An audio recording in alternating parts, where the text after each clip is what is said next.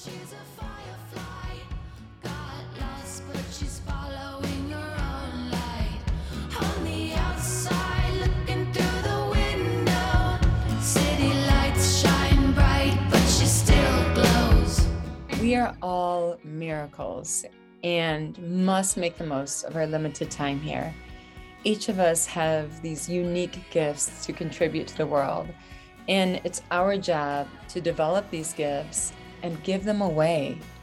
That's why I created the Preschool SLP podcast. The Preschool SLP is about working smarter to create real change in ourselves and in others. Being an SLP is a mission. It's about showing up every single day. It's about giving all of yourself. It's about evaluating your work. It's about innovating practice to change lives. Every single week, let's discuss topics that matter. What are the game-changing strategies? How can we treat the whole child? How can we create the truest and shiniest versions of ourselves and of our clients? We're here at the drawing board for a reason. You bring your own unique gifts. Together, let's create better.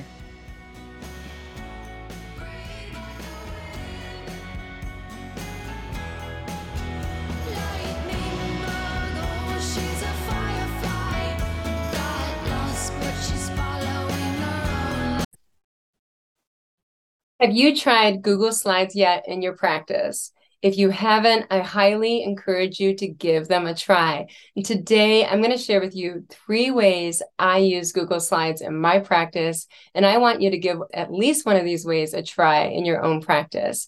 Because what I've found is that Google Slides really has improved the children's attention, the children's engagement, and the children's participation in the learning experience. I'm going to share with you today how I use Google Slides in the classroom environment, how I use the Google Slides in therapy, and how I use Google Slides for home practice. Let's talk about the classroom environment. I'm going to give you an example as if the theme of the week is the letter F, the F sound. And let's suppose we're doing some farm animal activities. First, the children are doing an observational learning activity in which the children are sitting and paying attention and taking turns to participate.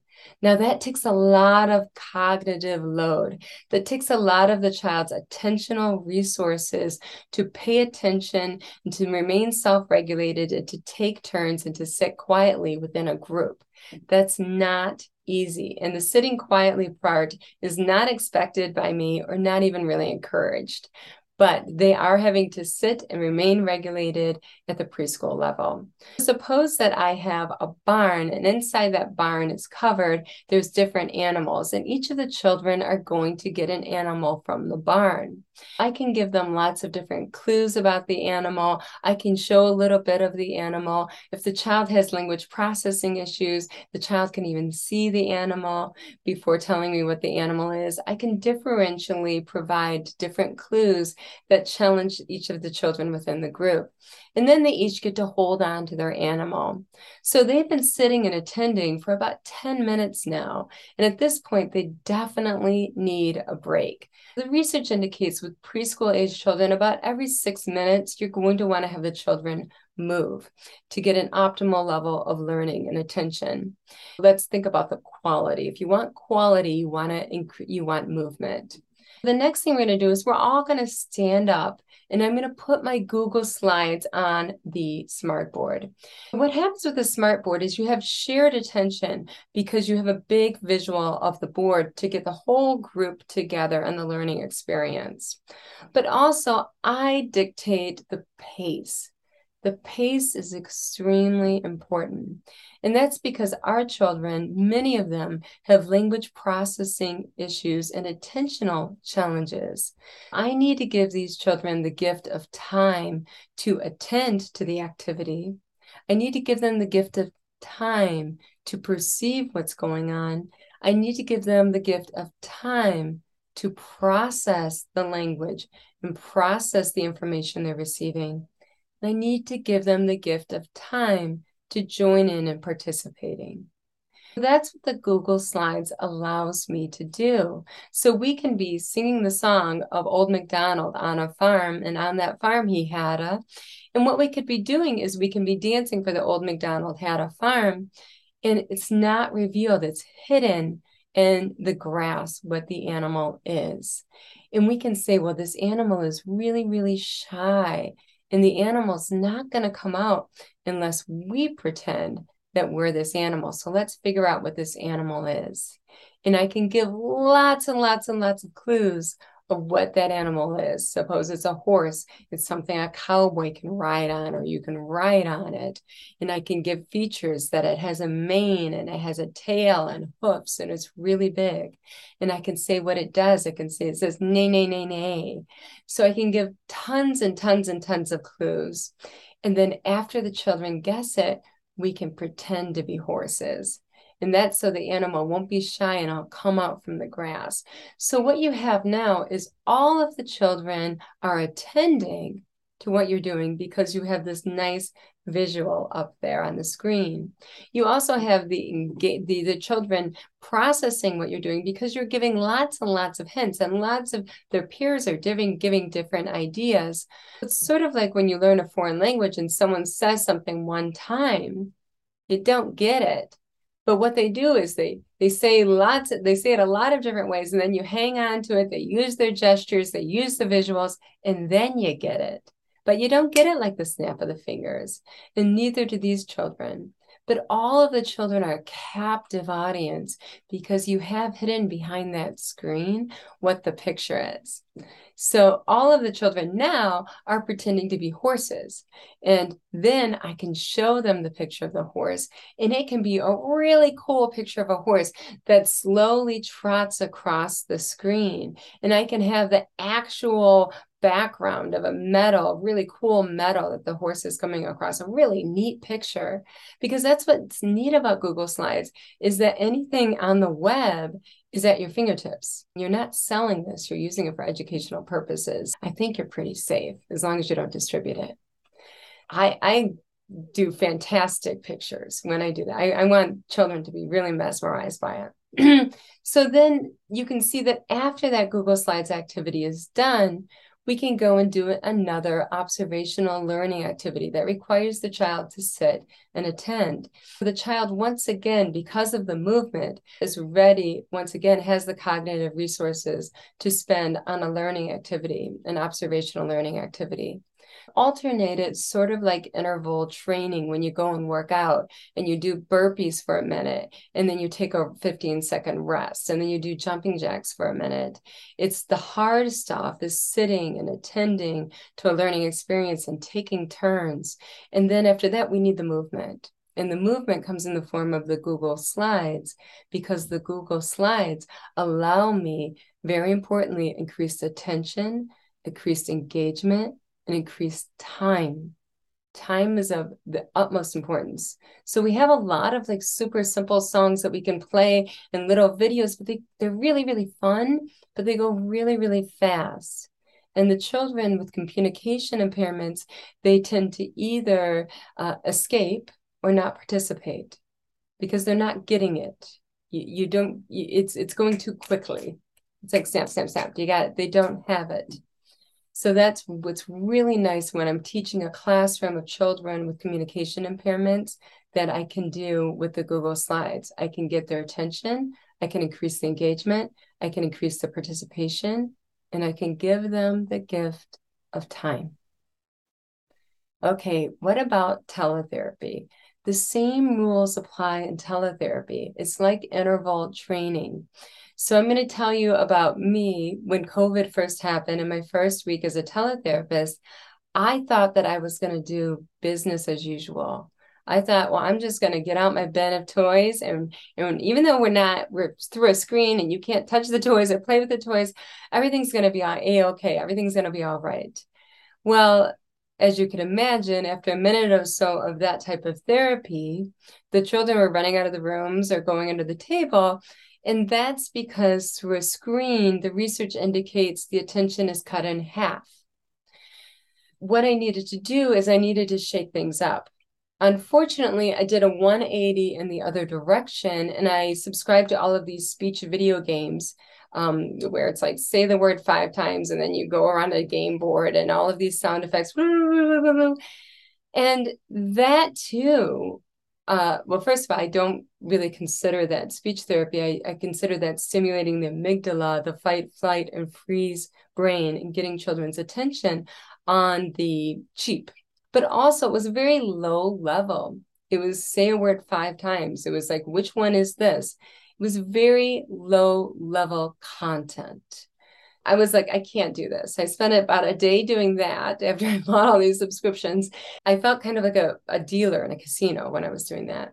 And then I found this middle ground in which I do my natural activities. For instance, for the letter F, we can do a sink or float activity, and I can have 2 bins of a bin of water, and they can predict whether the object's going to sink or float, because F is the sound that week. And then after that, I can go into a Google Slides activity and move, and I can have the slippery fish song where I say, slippery fish, swimming through the water. And once again, I have, what's going to eat him? Now, I don't have to follow the original Charlotte Diamond song. I can go and put 10 different animals in the water that are going to eat him. I can put a crocodile that's going to eat him. I can put an octopus that's going to eat him. I can put a shark or dog, all of these different animals. And the children are moving once again along with the song. And that's because we have increased attention, we have increased engagement, increased participation. And once again, I have the gift of time. So that is how Google Slides, once again, I use it for movement because it's a really highly rewarding, fun activity, but I can also use it for increased engagement, participation, and time, because I'm in control over how many clues am I going to give you for this? How much information am I going to, how much support am I going to give you? How much scaffolding am I going to give you? And also, how fun can I make this? And before I reveal it, I can make sure that these children are participating. For me at the preschool level, my goal with the students is not that they're getting things right or wrong. That is really secondary. What's most important is that they're learning how to be a learner, and that they're learning to be active participator in the learning experience, and that they're enjoying it. With this phase, it's really about emergent learning. I want to create lifelong learners that love learning and that are actively participating. That's what I really care about at this stage. Another thing that is really great with teletherapy is when you're using Google Slides, you have the World Wide Web at your fingertips. So a lot of the children I work with, many of them have autism spectrum disorder. And what I'm able to do with that is I'm able to capitalize on what they love. I'm able to make Thomas the Train and all of his friend games. I'm able to make dinosaurs. I'm able to make games with Legos. Whatever they love, superheroes, I'm able to take the best of the best pictures and create some really cool, engaging games. And we know for children with autism and children with ADD that when you use what they love and incorporate what they love, they acquire the information more quickly, and they're also retrieve the information more quickly, and it's more resistant to regression. That is some powerful stuff. And it's very easy on Google Slides to take what they love and incorporate it into the learning experience. So let's talk about the third way I use Google Slides. And this way has been the best for me. And that has been through home practice. I will tell you exactly what I do. So the letter of the week is the F sound, and I create slide decks every week. And there's about 8 to 10 different activities, and they're all very educationally rich and very engaging for the child. I email that Google Drive link, that link to the parent, and I write a couple of paragraphs about what we're working on this week, and this is the theme of the week, and this is the sound of the week. And I ask that the parents pick 1 or 2 activities that they think that their child would enjoy to do with their child. This is a way I can create a home to school connection, even though I'm probably not going to see the parent because over 90% of the households are dual income.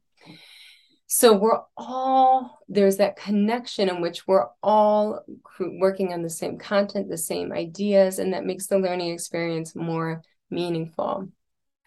So that is how I do the home practice. Now, think about these Google Slides that the child's doing with the parent is kind of like an enhanced storybook. The parent is turning the page by pressing the right arrow or swiping to the side to reveal what's next. And once again, the parent has what we have when we use Google Slides. The parent has increased attention, the parent has increased engagement, participation, and the gift of time. They can differentially provide as much support and scaffolding to their child. That is how I use it in home practice. What we talked about today is how Google Slides has up-leveled my practice in the classroom, how it's up-leveled my practice in teletherapy, how it's up-leveled my practice for home-to-school connection. And the real reason why, when we look at these three areas, is because Google Slides, and you can create them in an educationally rich manner, in a low-tech manner. And what you're doing is you're going to increase the attention, the engagement, the participation, and you're going to give the gift of time. This is something our children really need. And what I'm able to do when I do that is make sure that this child is actively participating. So when I do a group, I look for 100% participation. I never put pressure on the children, but I make it so rewarding that the children get to participate. And I don't call those groups classes or groups, I call them parties. They get to go to the speech party, and they get to, and everything's a get to. What I want to invite you to do is join my Sparkle in School membership. My Sparkle in School membership is a membership in which I share my Google Slides that I'm using with my students every single week of the year. I also share with you, ready for use, just print them out and put them to use, educationally rich therapy activities that match those Google Slides. In addition, I share a short tutorial of ideas of how you can use this therapy in different ways in your practice. And lastly, I share a template that you can share with parents to email the Google Slides with parents for school to home practice. I call this group the SIS group, SIS. That is the Sparkle in School membership group. If you are interested, it is only $9.99 a month. And that's because I'm doing this because I want to help as many people as possible. It is only $9.99 a month, and you can cancel anytime.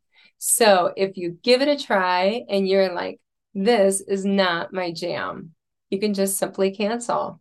But I want you to give it a try. I want you to give Google Slides a try. And what I think you're going to find is that it's going to enhance the therapy experience.